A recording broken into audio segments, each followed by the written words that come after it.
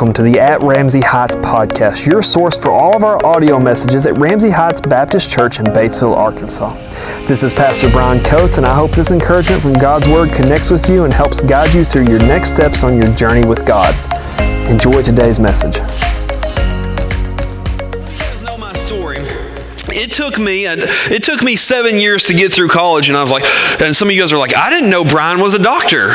Brian's not a doctor. It took me 7 years to get a 4-year degree, and I actually did that at 3 different colleges in 4 different cities. See if you can figure that one out.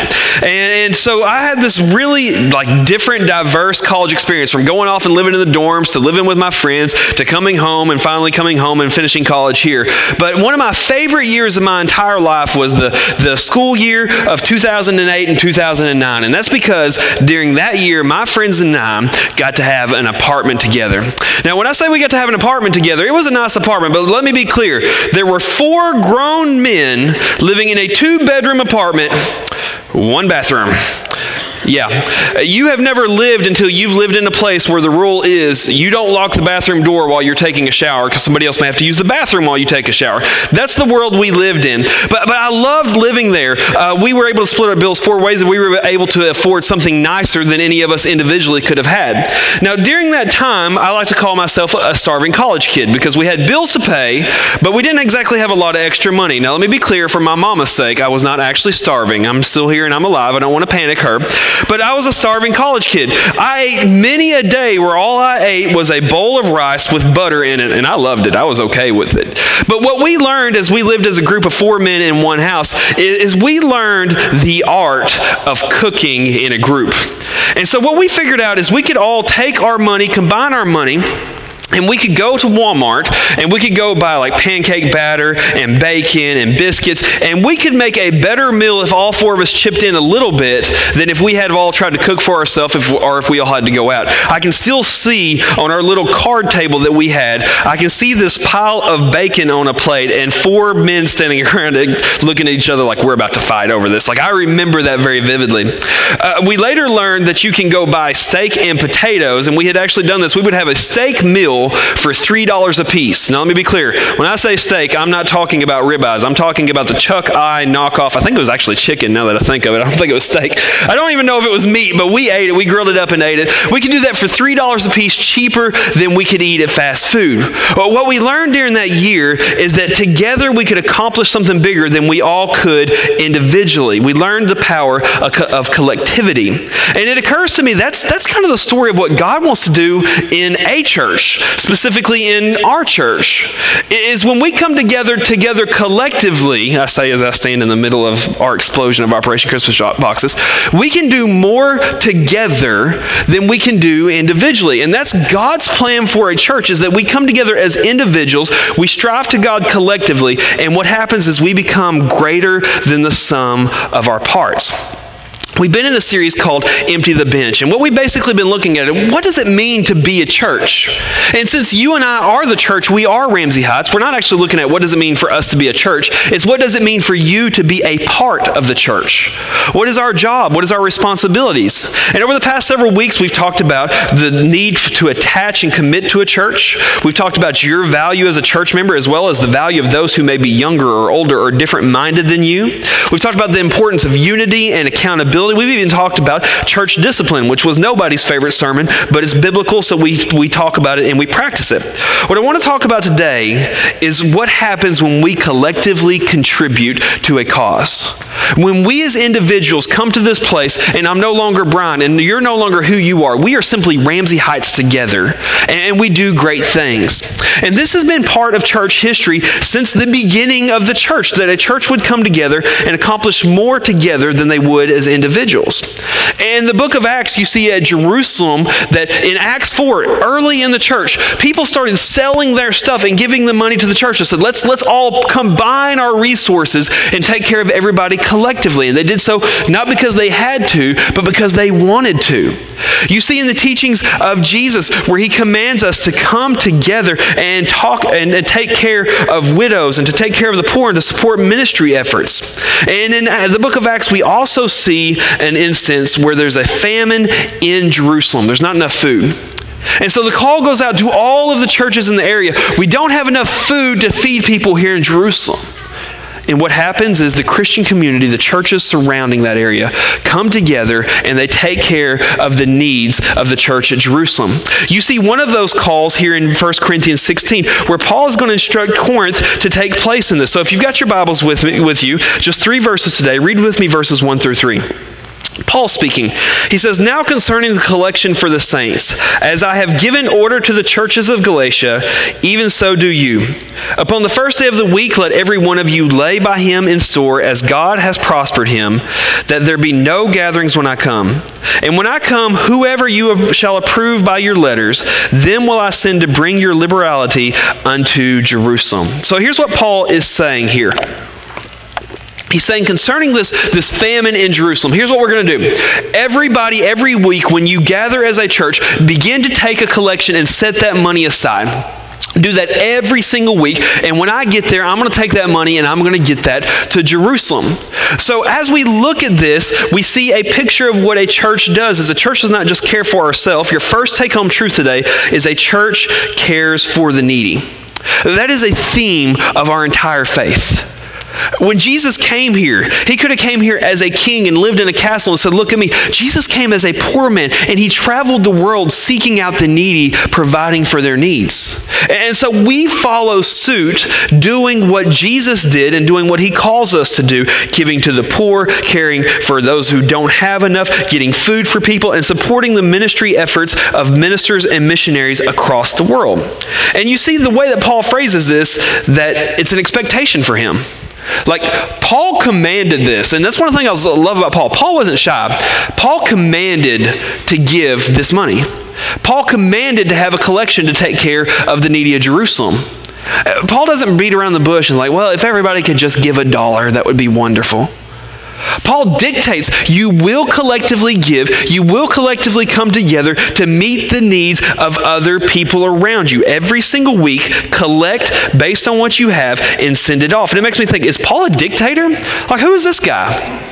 Paul, an apostle, and he just gets to send letters. He's like, "Hey, all the money in a pile, get it ready, we're giving it away." Like, how would that go over if I was here for you guys? Like, everybody take out your wallets, put it all in a pile, we're going to give it away here in a few minutes. I would see a lot of you leave now. But Paul is able to do that. Why is he able to do that? Is he just that much in charge? Do they respect him that much? Is he a dictator? And I think what you'll see in the Bible is that Paul's not necessarily dictating to them and telling them to do something that they didn't already know to do. It's not so much that Paul's being bossy here, it's just simply that this is a function of the church that Christians understand that we do. Like, if Paul had wrote in a letter as he did, he said, as Christians, you need to gather as a church and worship God together. Nobody'd be like, who is he to tell me what to do? If Paul said, when you gather, make sure that you're teaching the teachings of Jesus Christ, that you're growing faith. We're like, yeah, that's part of why we gather. That's why we're here. Well, when you get together, worship together, praise God, focus on him. Well, of course, that's what we're here to do. And so when Paul says collectively gather things and care for the needy, immediately what the Christians in Corinth would have thought is, okay, that's part of our function. That's what we do as a church. Now, the question is, why is this how he calls us to do it? Why does the Bible call us to collectively gather things? Well, see, what you have is you have a bunch of individuals in this room. And I love every single one of you, minus 2 of you. You can guess who you are. I'm going to get myself fired doing that. I love all of you guys. But when we come here, we are better together as a group than we can be as 70, 80 individuals, however many people are here. We are better collectively than we could be as individuals. We can go do our own thing. We could all send money to the poor. We could all pack shoe boxes. We could all buy food for the needy. But when we come together as a church, we can collectively do more than you and I could do if we just all went our own separate ways.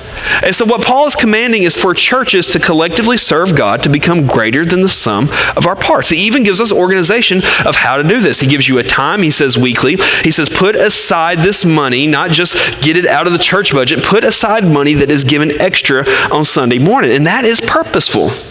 You can see in this time, Paul's mindset was this. Okay, Monday, you go to work. You work all week.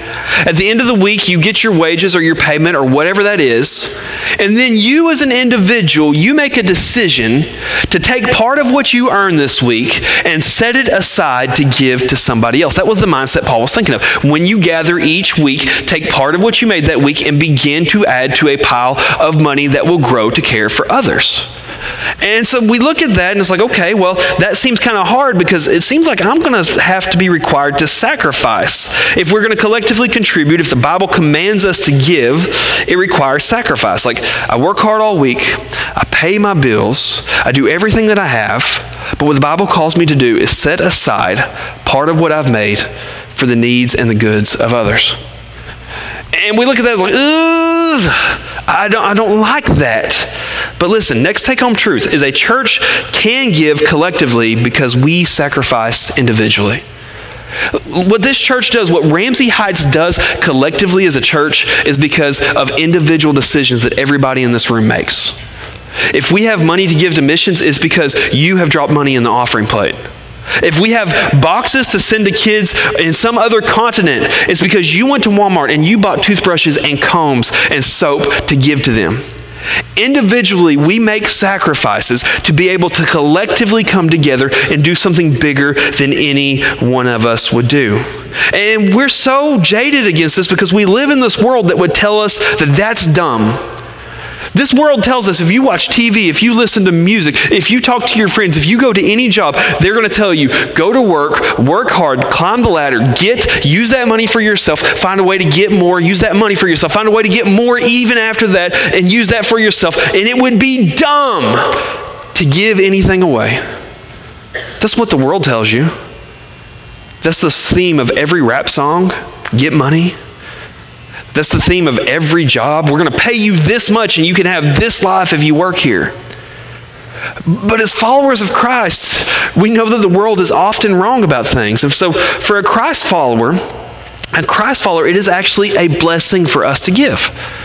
Like, we don't come here and go, oh no, I got to give. They're asking for toys again. They're asking for money. I've got to give. For a Christ follower, it is a blessing for us to get to give because that is the heart of our Savior. Did you know our entire faith, the very reason that you and I have access to God is based on the concept of giving? Not you can earn your way to God by giving, but our faith is based on the fact that God gave us something. What's our favorite verse as individuals, as Christians? The one that everybody memorizes when you're like 4? John 3:16, right? For God so what? Loved the world that He gave His only begotten Son, that whoever believes in Him should not perish, but will have everlasting life. We come here and we call ourselves Christ followers, not because we got our way to God, but because God made a way to us by giving, by sacrificing. Like we come here with that heart to have the heart of Christ. I would rather somebody else have it than me. And we're so excited to give away because God was excited to give to us. God loved us so much, He's like, you know what? Here's my Son. Kill Him on a cross so that you can have access to me. And so as a church, our heart is, you know what? Here's some of the money that I earned. Take it. Use it for whatever. Because it's going to get somebody to Christ.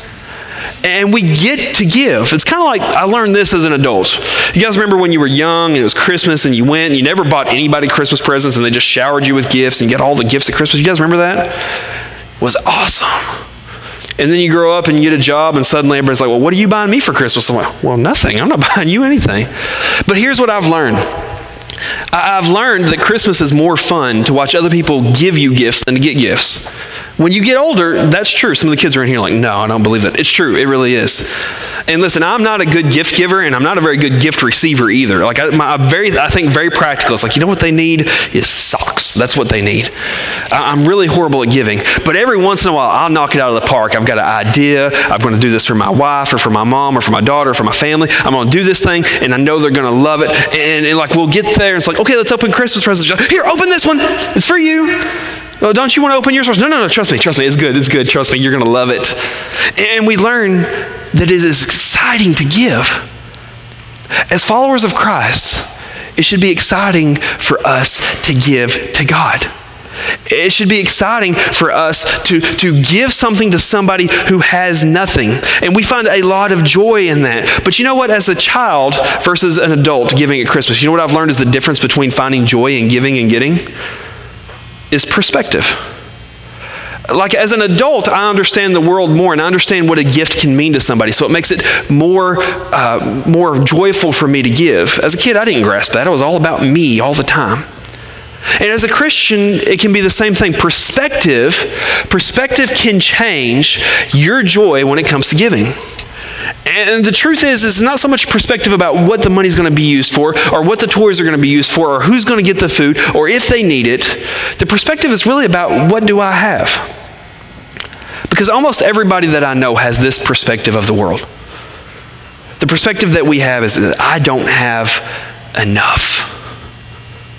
I don't have enough. That's the worldly perspective. Somewhere out there, there's somebody with like $8 billion. And you know what they're thinking? I got to figure out a way to make more money because I don't have enough. But you know what a biblical perspective is? A biblical perspective that says that I know God and that God knows me.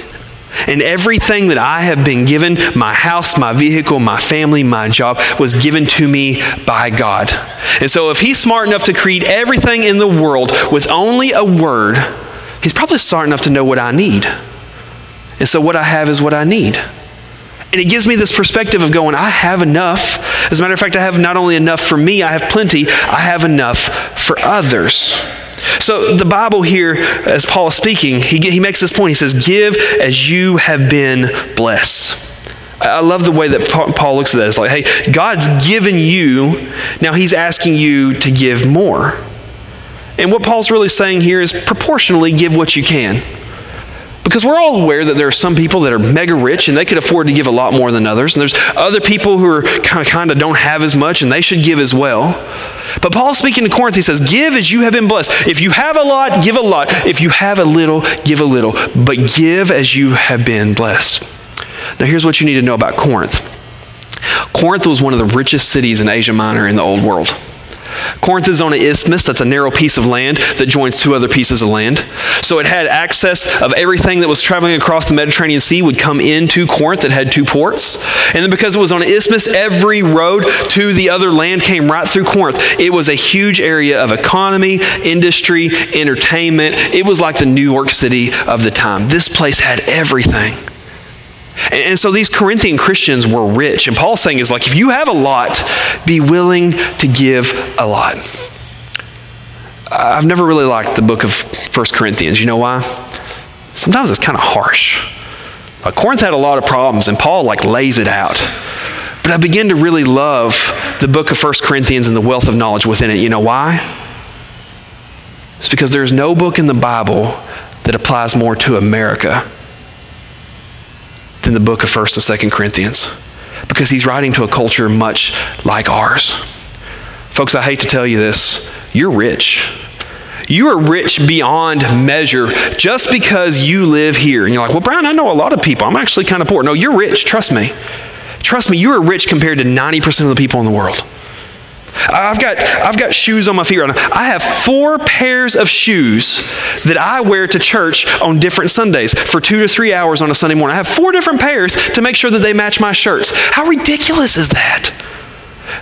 There are people in the world that don't have a single pair of shoes. I've got 4 just for the one day a week I spend at church. And then if you go to my house, I've got 4 or 5 more pairs that I wear to work. And then I've got hunting boots and I've got work boots. I mean, I've got shoes everywhere. We're rich. This afternoon or tomorrow, I'm going to go home and I'm going to hang Christmas lights on my house. We set aside money every year to buy me more Christmas lights because I want to be on that show, Great Christmas Light Fight. Y'all ever seen that? That's my goal. My wife's not happy about it, but she can't stop me because I get on the roof. Like that's my goal. And so every year, I go buy more Christmas lights and I come up with a new way to make my house twinkle. You know why? Because somebody will drive my house and go, oh, that's pretty. And we waste money on that.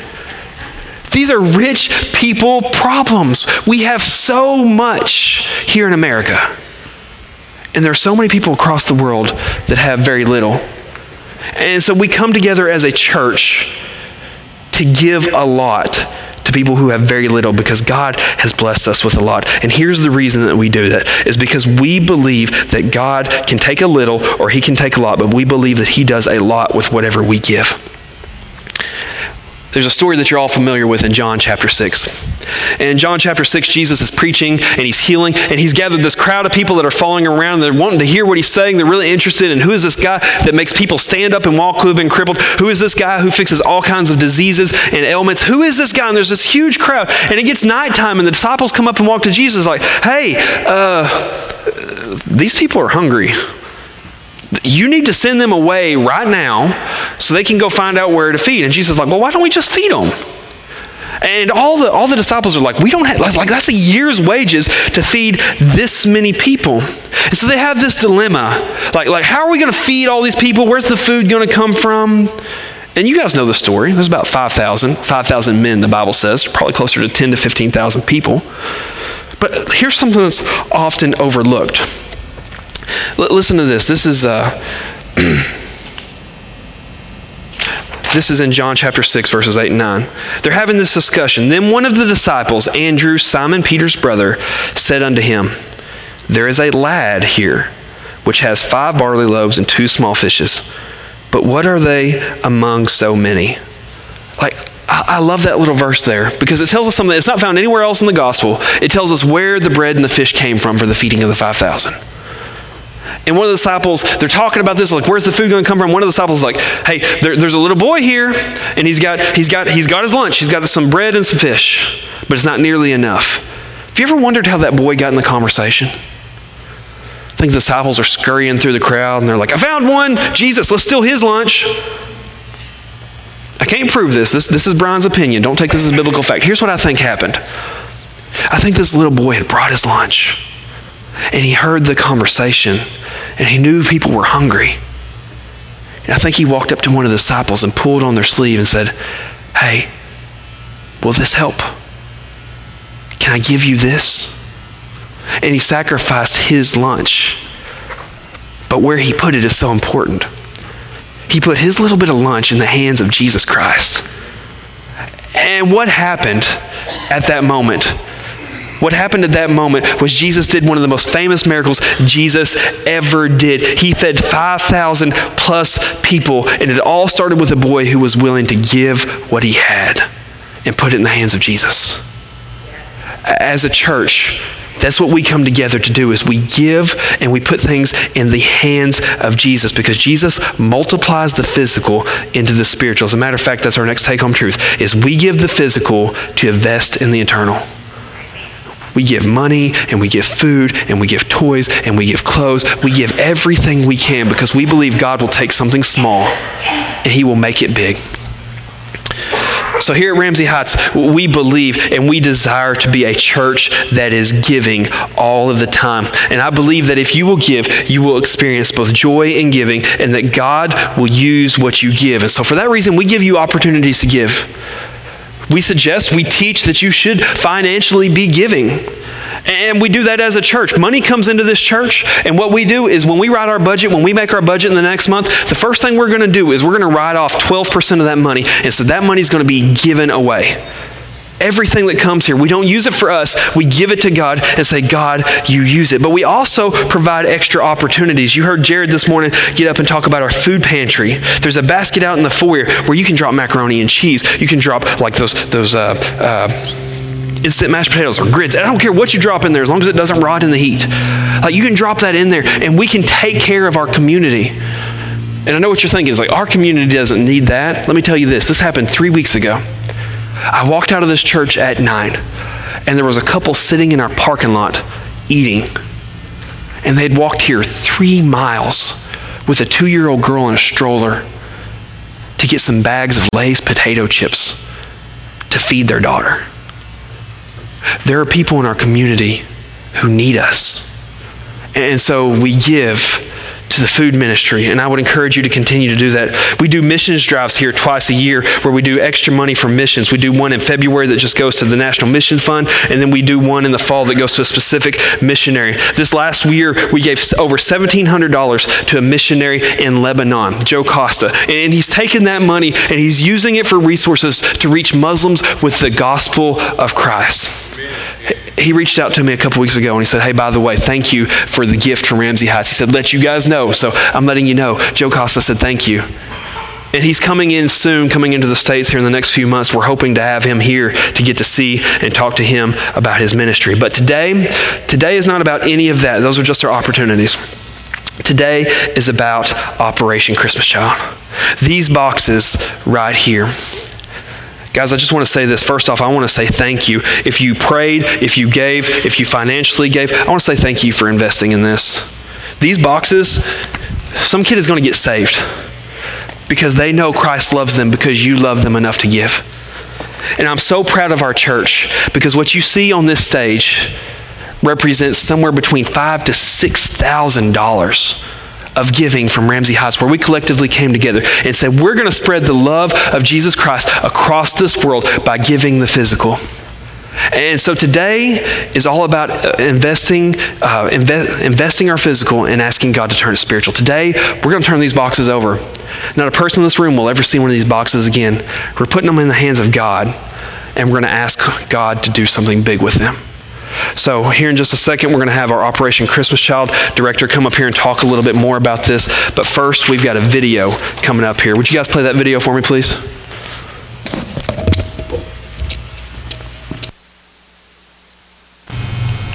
Hello. All right, so we began this journey in February 2, and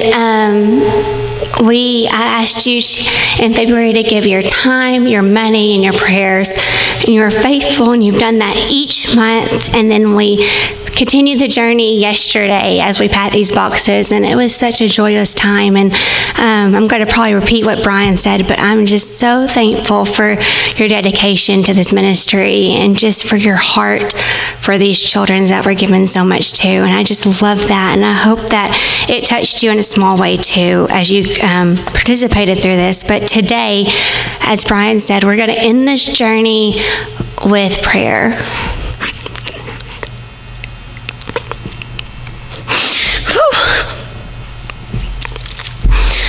The same way we started it was with prayer. I'm so sorry. I get emotional every year and I can't stop myself. But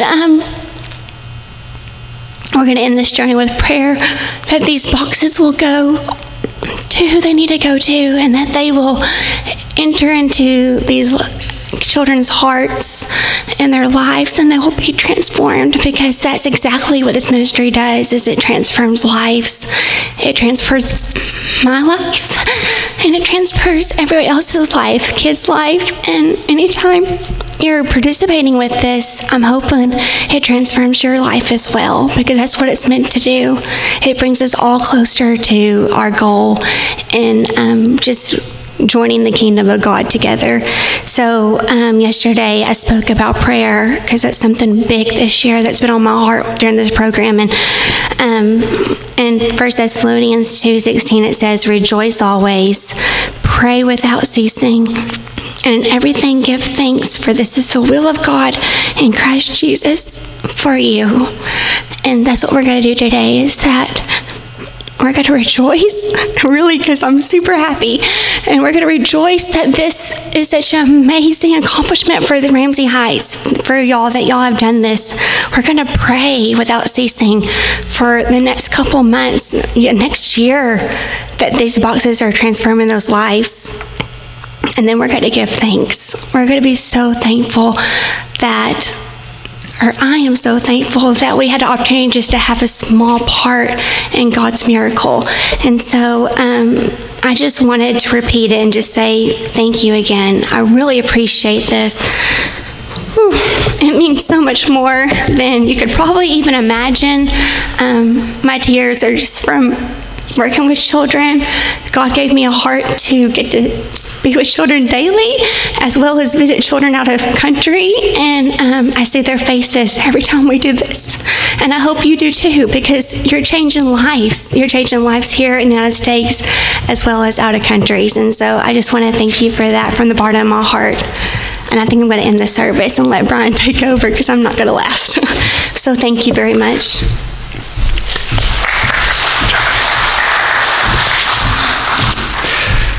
This year we set a goal of 200, this is our 6th year, we set up a goal of 215 boxes. You see all 215 of those up here.